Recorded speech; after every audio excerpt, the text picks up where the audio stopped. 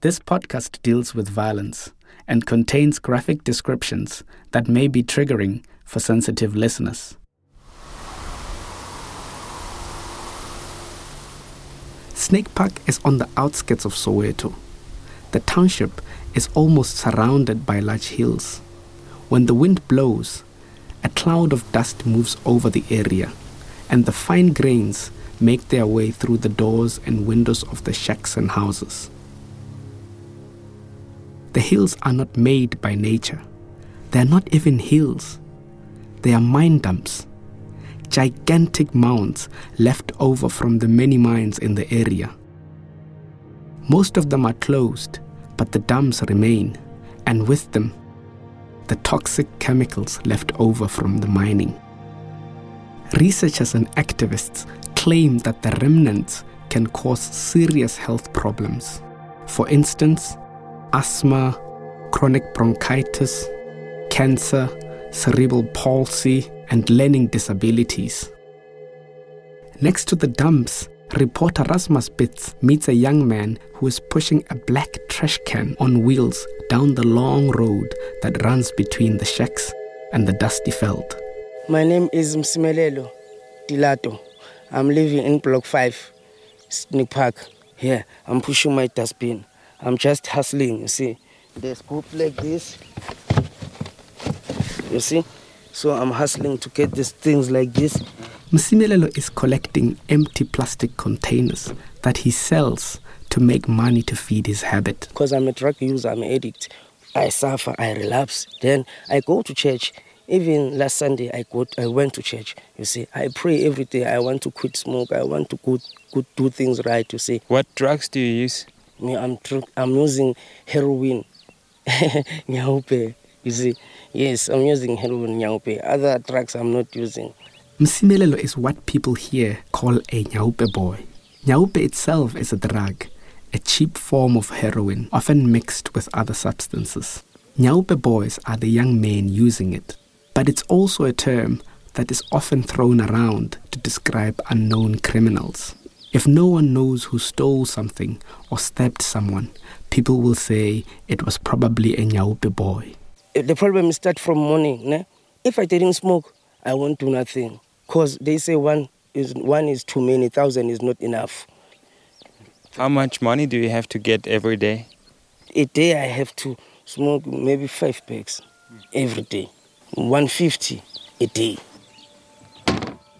Okay now. That's fine. Thank you. Drug users like Msimelelo are blamed for many things in Snake Park. Also for events that led to Siphiwe's death. You will hear one of them later. But is it really fair to blame xenophobia on nyaupe boys? Or are they rather convenient scapegoats for deeper issues? You're listening to One Night in Snake Park. My name is Eliud Moleva.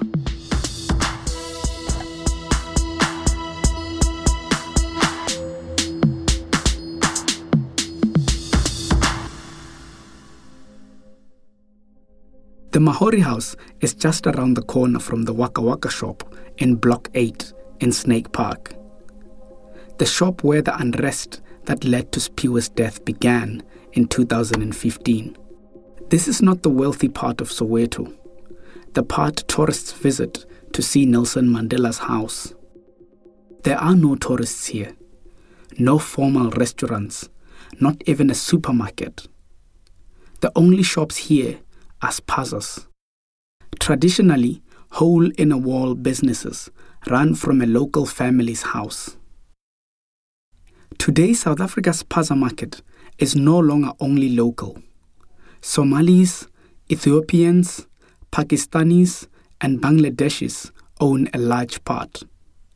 Since many locals don't distinguish between the different nationalities, they are often referred to as Pakistanis, regardless of their background. Outside the gate of the Mahori House, an old white Toyota Cressida is parked. The car belongs to Dan, Siphiwe's father, and you can usually find him here, sitting on a makeshift seat on the sidewalk, relaxing or fixing the car. While a funeral procession passes by in the background, Dan tells us about how he had high hopes for his son.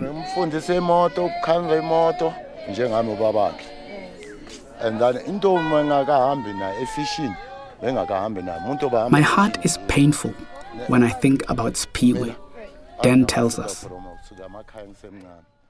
Dan taught him how to fix cars, but he never took him fishing.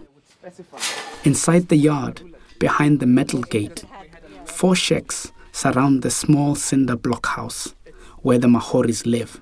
Like many others in the township, they make a living by renting out shacks in their yard. I'm here with my colleagues, Tanya Pampoloni and Rasmus Bitz. Siphiwe's mother, Nombuyiselo, greets us, holding their newborn baby, Tinyiko. The name is Tsonga, the first language of Siphiwe's father Dan, and it means gift. I should point out that this is also the same meaning as Siphiwe, which, literally translated, means we are given.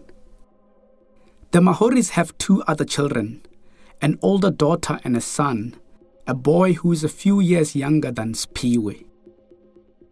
Inside their small kitchen, which is also a living room and a makeshift bedroom, a large refrigerator stands out. It is shiny and still has stickers from the store on it, even though it has been here for nearly 5 years. It was given to the family by the famous TV preacher and millionaire Prophet Mboro when Siphiwe's death attracted national attention. Mboro runs a church, the Incredible Happenings Ministry, and if nothing else, he is a master of PR, always attracting media attention. It's in the middle of a sunny day, and the sound of the wooden beams expanding in the heat sounds like raindrops hitting the corrugated iron roof. Usually, Nombuyiselo speaks for the family, and she will do so as well today. But while waiting for her to get ready, Siphiwe's father Dan tells us a bit about his own life. He was born in 1950, 27 years before Nombuyiselo, whom he met towards the end of apartheid after returning from exile. At the time, Snake Park wasn't the urban area it is today, but mostly just farmland. Dan grew up in the much older township of Alexandra, raised mostly by his brothers who were part of the notorious Msomi gang of the 1950s. They were hanged, the 2 brothers. Where? Pretoria. You're kidding, for what? For it was not so the Msomi gang. Sorry? They were part of the Msomi gang. Msomi is a very revered gang leader. Gangster. So it was those days of the American gangs, the Russian gangs. And that one a Nigeria gangster. So like that. Just to be clear, the Americans and the Russians are names of South African gangs and not nationalities. Later, he says, he left the country and joined the MK, the military wing of the ANC. So where did you go? You were in Angola? China and Russia. He tells us how he trained in Angola and even China and Russia before returning to South Africa, where he met a teenage Nombuyiselo. That time, not this time. That time apartheid. Upright and fit, Dan doesn't look like he's almost 70. His life story weaves through the modern history of South Africa, but he only shares the headlines. And when Nombuyiselo comes back and we get settled for the interview, Dan leaves the room and goes outside to continue his work on the car. None of us have been looking forward to this interview because we're going to ask Nombuyiselo about the day her son died. But also because we have to question the version of events she gave me earlier. Since I first took down her story, we have gotten hold of the court transcripts. From those, we know that a Somali man named Sheikh Abdi Hashi Yosef, was arrested, but soon after released on bail. In the end, he received a fully suspended sentence. He didn't have to serve any time. We had spoken to enough people in the neighborhood, most of them off the record, to know that different versions of events existed depending on who was doing the talking. But one thing was certain. It was at the Waka Waka shop, around the corner from the Mahoris, where it all started. So it was very unlikely that the commotion which began at the shop that afternoon wouldn't have been heard at the Mahori house. And just tell us about the whole day. I wake up in the morning. Then I'm preparing for the children to go to school. When Siphiwe came back home, his father sent him out again. He said him to go to the shop to buy cold drink. Just because his father, he likes cold drink so much. Cold drink and tea is his favorite.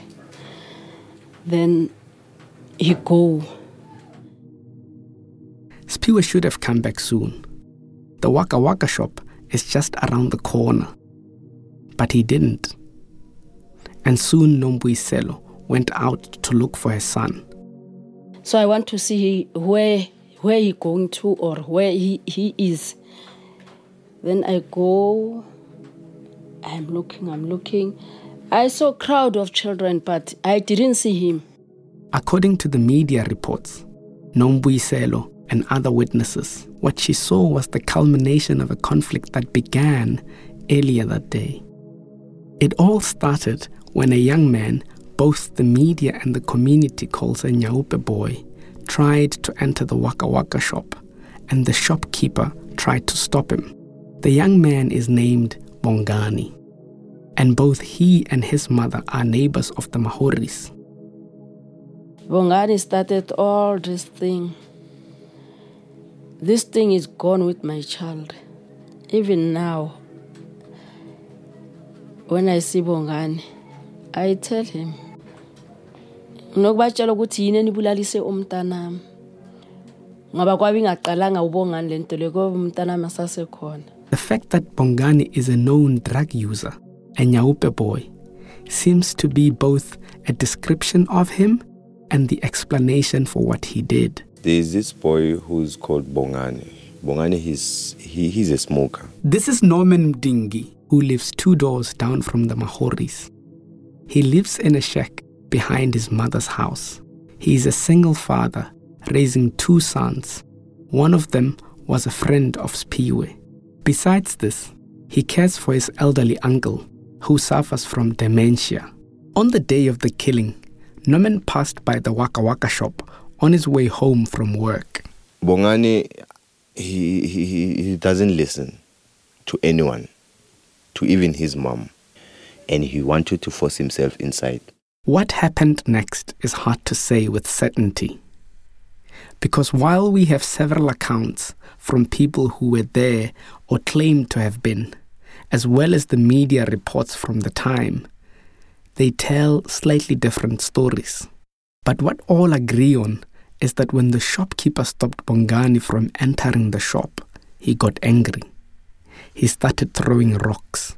At some point, the shop attendant appeared with a gun and tried to force Bongani to leave. This immediately changed the dynamics.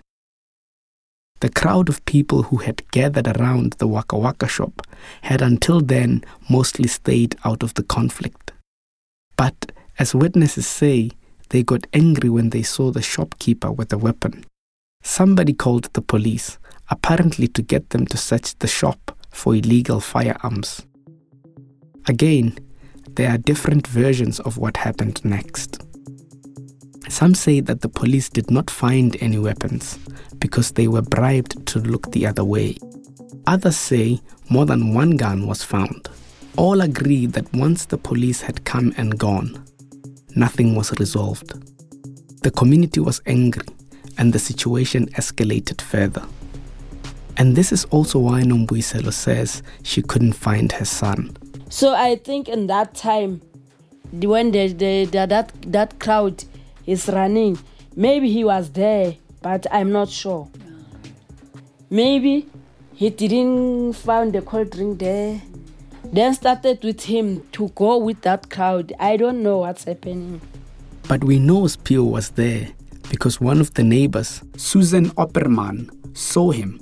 Kufike lo mntwana uSphiwe Mahori afike amele duze kwami ngimhagi kanje. She explains that she saw the commotion at the Waka Waka shop on her way home from work. After starting the preparations for dinner, she went out again to check on what was happening. Near the shop, she saw Sphiwe, who explained that it was their neighbor Bongani who had caused trouble and then had been chased away. Mpumelelo waited around with Sphiwe before heading home, urging him to do the same. Ngisengiyahamba mina endlini sukani la eduze kweshop ngoba kuzoqhamuka abantu bethi bezoganga futhi le shop yabona nizolimala. Hayi angilandela uSphiwe ngibuye naye ngene lana endlini mangena lana endlini uSphiwe ahamba yoma lapha negate la kubo. You will get hurt if you stay outside, she warned him, before leaving him by the gate to his own house. And sure enough, at some point after this, the situation at the Waka Waka shop escalated further. Young men formed search parties, and they began heading out to the foreign-owned shops in the area to search for illegal weapons. This is when the looting began. When the police come to that shop, they are going again. There is another shop that side. So I'm just going around outside there. I'm just looking, my child, where? I'm just looking in that crowd. Where my child? Maybe. But I didn't see him. Then I come back. Dan blames the foreigner who shot his son and partly all the immigrant shopkeepers along with him. Nombuyiselo partly blames the neighbor, Bongani, and all the Nyaupe boys with him. But maybe there was more at stake than just Nyaupe boys. We spoke to Bongani, who acknowledges that he was there when the trouble began, but it wasn't his fault, he says. He just went into the shop to get out of the rain, and then the shopkeeper accused him of stealing. That's when he defended himself. But Bongani also says something else. Sesibaningi nomphakathi sogcwele. Asifuna ukungena lapha ngene iveni. Akufika iveni. Ikhansela futhi nayo ime nempempe yabo. Shukuthi nekhansela te ayibona iveni lamaphoyisa ishaya impempe. He confirms what we've heard in the neighborhood, but no one was willing to say on the record that once the conflict escalated, the local ANC councillor was called to the scene. Radi councillor yethu uchabu ne. Akashayi wisela athi hayi ngapha ngathi bakadela siyeni ngapha ngasephathisini. Bongani and several anonymous sources say it was Jabulani Tom. He fanned the flames, we were told, and directed people with a whistle and said it was time for the foreigners to leave. Yeah, unaluluna eneli decision we ithathile ukuthini hayi vele ngone bahambe yabo akathi ngone bahambe leyo councillor leyo. He not only allowed the looting to happen, but he actively directed it, according to Bongani. Asisa hayi abantu baphume ngepurchase bavulela inye shop yamakula ngale thatha izinto kanti akuceda ukuthathwa lapho kanti abosiphiwe sekuthi basiza kanje from block 3 sesibaningi somphakathi sizasuka eblock 8 sesithi hayi siwavala wonke lamashop amakulu. At the time, there were 2 councillors in Snake Park. Neither of them wanted to be interviewed for this podcast. But a year after the attacks, a TV crew from SABC interviewed one of them, Jabulani Tom. Here, he said something nearly every politician and police official will tell you, that the attacks on shops owned by immigrants had nothing to do with xenophobia at all. The resentment was not because of xenophobic reasons. it was maybe started by a criminal act. In a way, Nombuyiselo agrees with this version. She remains angry with Bongani and other Nyaupe boys. Had it not been for them, she says, she would not have had to hear what a group of boys shouted as they came running down the street later in the evening. There's some guys, child young boys, like maybe 14, 15, is coming to start calling us at the gate. He said, Mama Kasipiwe. Then I started to jump. Mama Kasipiwe. I said, what? The boys said that Spiwe had been shot, and Nombuyiselo wasn't the only one who heard them shouting. So when these boys were shouting, Baba Spiwe, they shouted once, Baba Spiwe, and then they shouted for the second time.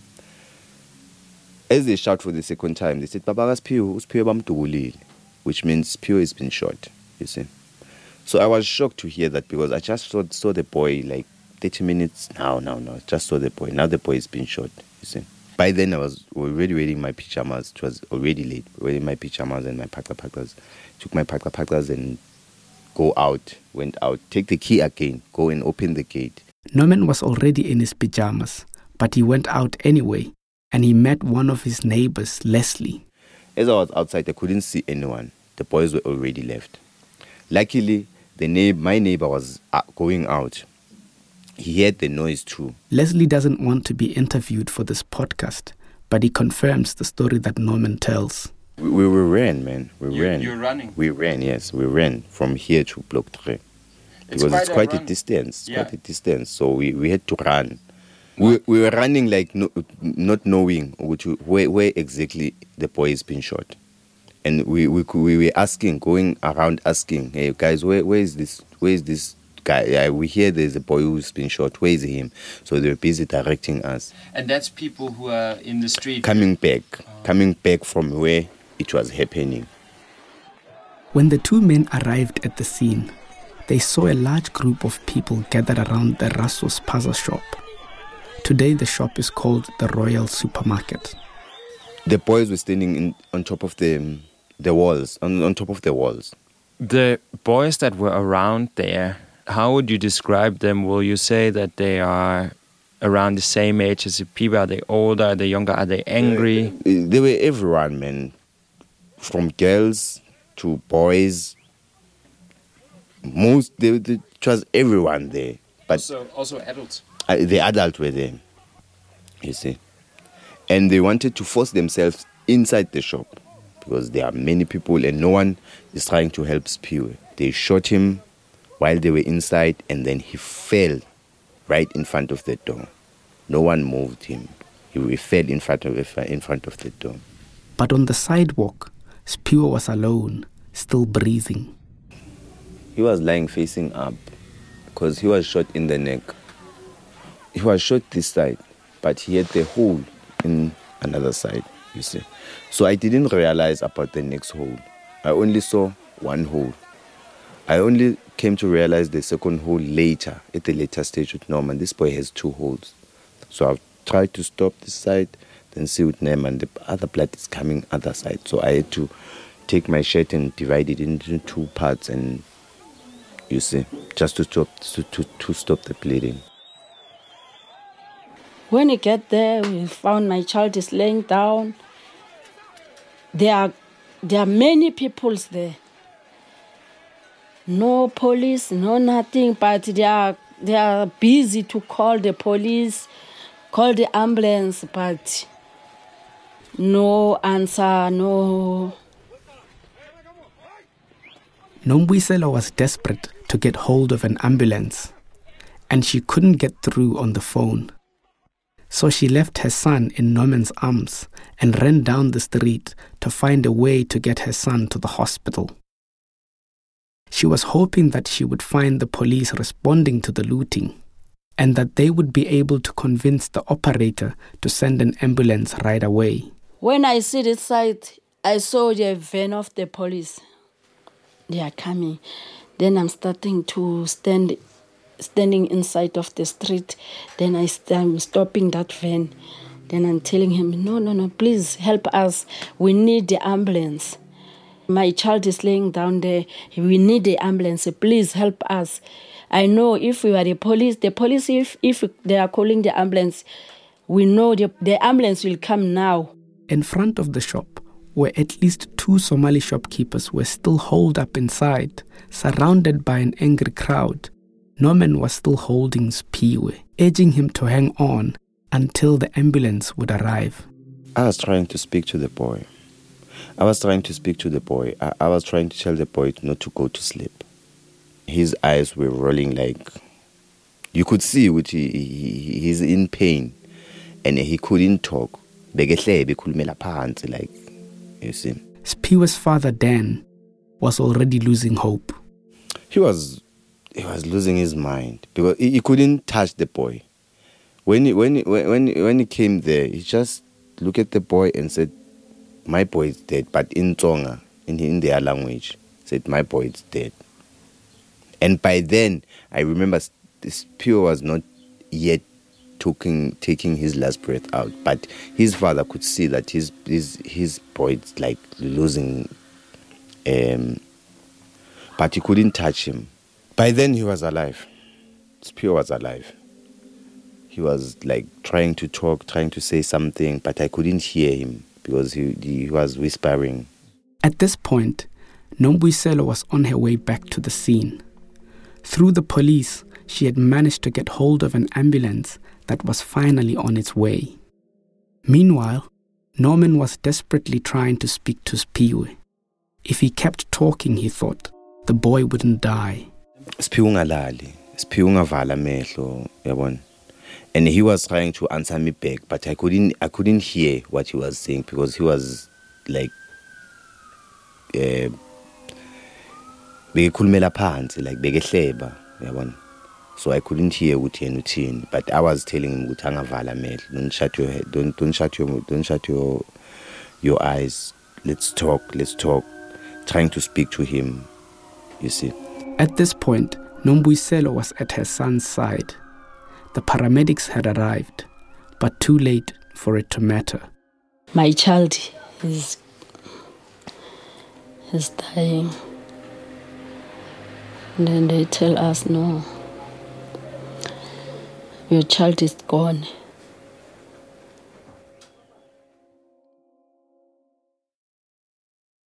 There are different accounts about how much time passed between the time that Siphiwe was shot and when the ambulance arrived.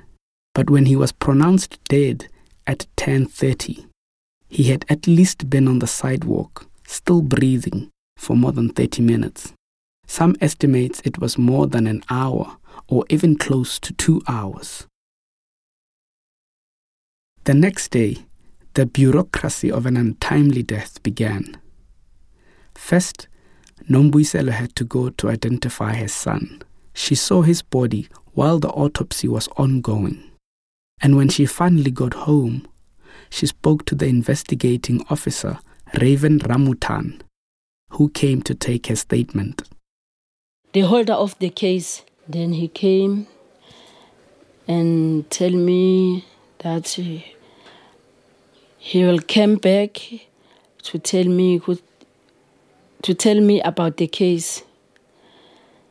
Then they say he will make the following up about the case, but he didn't do that. In a slim folder of important family documents, Nombuyiselo pulls out a small piece of paper. It is half a page torn from a pocket notebook. Here, the investigating officer Ramutan has written his name, a case number, and his phone number. This is the only documentation Nombuyiselo has ever gotten from the investigation of what happened to her son, she says. And no one ever picked up the phone when she called. She says she never heard anything from Detective Ramutan again. This isn't true, Detective Ramutan told my colleague Tanya. I don't know, is it a good time to just chat for a minute, just so I can explain things to you? Yeah, no problem. I'm just driving, but I'm close to the station. You can talk to me. Oh, okay, great. I actually am just calling. I don't know if you had a chance to look up the case at all, or... There was no need to look at it. I can recall that case. Is it where the child was shot in front of the shop? That's right. Yeah, that's the one. Yeah, I remember that case because I was also, when I got a sentencing, I think that sentencing was a suspended sentence. Yeah. Yeah. And then I told my partner, check this thing out. This guy got a suspended sentence for murder. The only problem is I did explain the mother that there's no complaint. You cannot complain from the police side. We did our job. She have to go to the justice system, to the courts, because they gave the sentencing, not us as police officers. Did you talk to her then? Yes. You remember? I'm just talking to my partner. Sorry. Yeah. He was with me. I went to her with my colleague, my partner. And then we explained that the situation. Okay, look, as family members, they don't understand how we work. And did you tell them about the court, though, that they could come to the court? Because I understand that that's the job of the investigating officer. Yes, I did tell them. I told them the court date, and then they went. And that's when they came to me to tell me that this is a sentence. I said they must wait for the docket to come. Because I won't tell you if I know what's happening if the docket's in court. So when the docket comes back, that's when I read the sentence. And then I went to this lady and I told her, ma'am, you are right, this is a sentence. Because I thought maybe she misheard the sentencing. Because they said they never were in court and they never were heard by the judge and they never knew that the sentencing was happening. No, ma'am. People will come with allegations and I'm used to it now. So do you think that we could come through on Friday and you could pull the docket and we could come through and talk? Let's make it for Monday. We can confirm and then we can do it in next week. We had tried for months to get an interview with Detective Ramaton. We had obtained permission from his boss, the station commander at Dobsonville Police Station. But when the time came to do the interview, he handed the phone to his superior, Colonel Mbata, who rejected the request. Subsequently, we were told by the communications officer at the station that Ramaton did follow up with the Mahori family. Nombuyiselo maintains she never heard from him again. He didn't tell me anything. I swear to God. She wasn't asked to testify, and she wasn't even told the date of the bail hearing or the final court date. She does not know what the investigation revealed. The only thing she knows is that the man who shot her son walked free, while she was never heard. Not knowing makes the pain worse, she says. My mother is passed away after that boy. But him, I understand he was sick. But this one is not okay with me. Nombuyiselo blames the Nyaupe boys for starting the problems. Dan blames the foreigners. But what they don't say outright, but hangs in the air in their house, is that they blame themselves too. If what happened was a clash between locals and foreigners, possibly fueled by local political interests, what was their son doing there?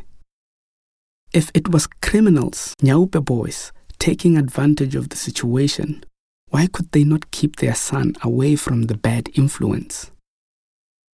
Or, in other words, was Siphiwe a victim or a perpetrator? Or was he both? Norman, the neighbor who held Siphiwe when he died, has his own thoughts. You know, kids, they always like to play. Although they could play with the matches, they could play with a knife.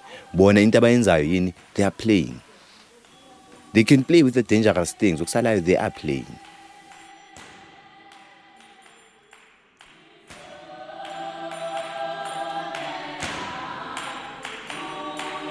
What you are hearing in the background is the St. Peter's Choir.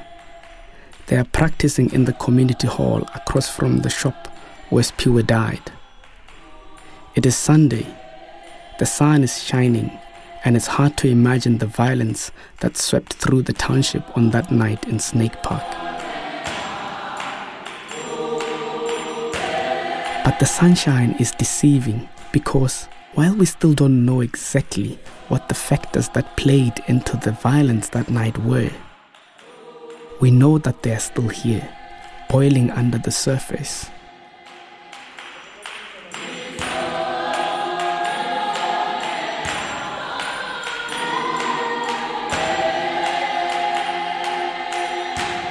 Next time on One Night in Snake Park. If we blacks go to Qatar, go to China, go to any country in the Middle East, we confine with their norms and standards. We don't do whatever we want.